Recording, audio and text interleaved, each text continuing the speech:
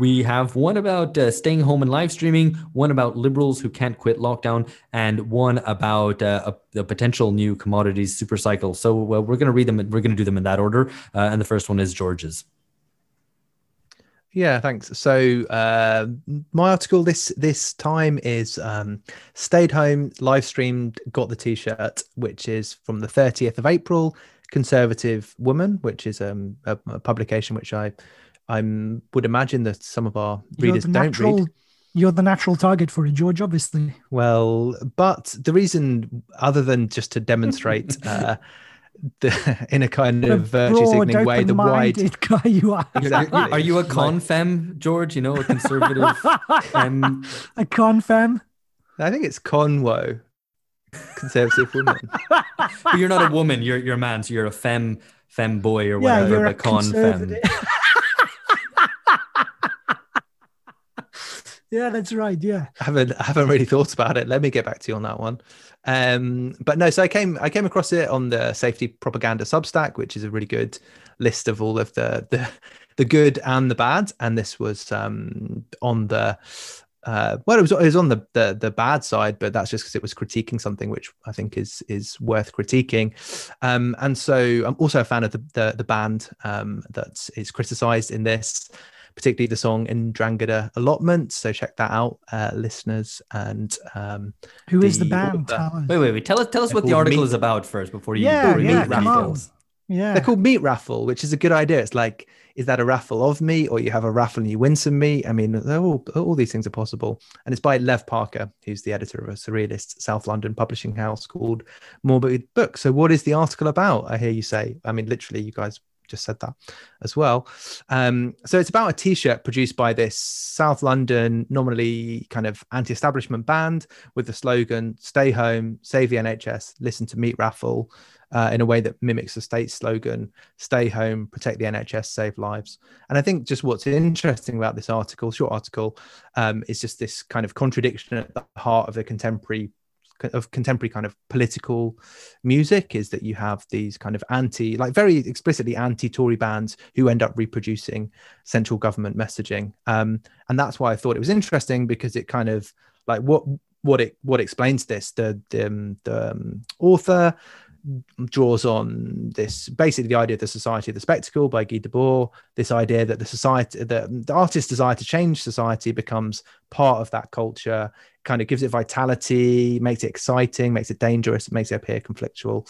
And just to wrap it up, the author is quite cutting and says that artists who legitimize the lockdown regime by live streaming voluntarily, because it's about this idea you can just live stream and get the t-shirt rather than go to a gig, which could be dangerous. For it would be a very different story if their livelihoods depended on it. These are successful artists. They still masquerade as rebels, but they are really Johnson's, quote, bitches, end quote. So yeah, I just think it was a good kind of, it identified something that I think I'd been seeing a little bit, which is how there is that contradiction in some kind of political music around, like, you're anti-Tory, but there's a Tory message which is being amplified here. So what did you guys make of it? It's brilliant. And I think we have clearly overlooked the significant contribution of Con Wo to the debates that we're interested in at the moment. So no, joking aside, I mean, it's a great piece, and it's bang on, I think, about the facile character of the oppositionism of these kind of the cultural left, I suppose. It's a shame, the Sleaford, I mean, I don't know about Mead Raffle.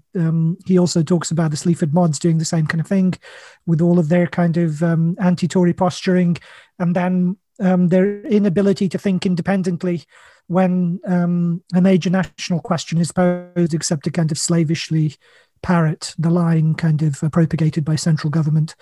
And I suppose it went a bit further as well, because it was suggesting the way in which they've kind of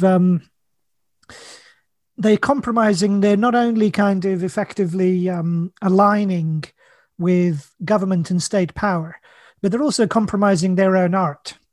in the sense that the idea that their art can be, or their music can be effectively conveyed in the context of live streaming, and that they've adapted to it so kind of effectively and smoothly, and that they see it as something which is now pro-social in a way, because it's helping to reinforce the lockdown and save the NHS by staying home and listening to us. I mean, they basically cut their own legs out from under them. And I thought that point was made well.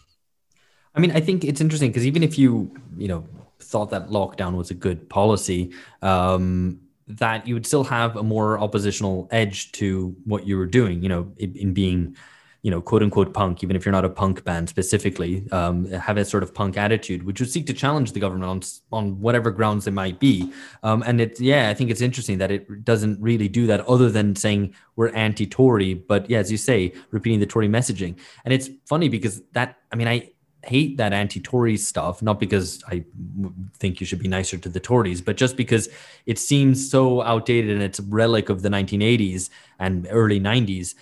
And I thought it had gone away because with the Tory party's kind of softening and kind of changing its logo to a kind of a green tree and under David Cameron and becoming much more of a kind of social liberal party, and also then being out of government for a long time, and then being in coalition with the Lib Dems, it would have kind of softened the sort of anti-Toryism. And now the fact that they're back in government, I think has maybe given new wind to sort of being, anti-Tory, especially as the Tories seem unvanquishable and kind of with Labour being unable to get a foothold in, that it's given new wind to something which has completely no substance, because it's not as if the Labour Party is out there taking a stand, for example, against lockdown or any kind of substantial opposition to the government and its policies. So, what does anti-Toryism say? No, I think unfortunately, anybody who's too anti-Tory I think is a bit suspicious, because you need to leave some anti left over to be anti-Labour. You should be equally anti both of the two of them, just two sad bourgeois parties.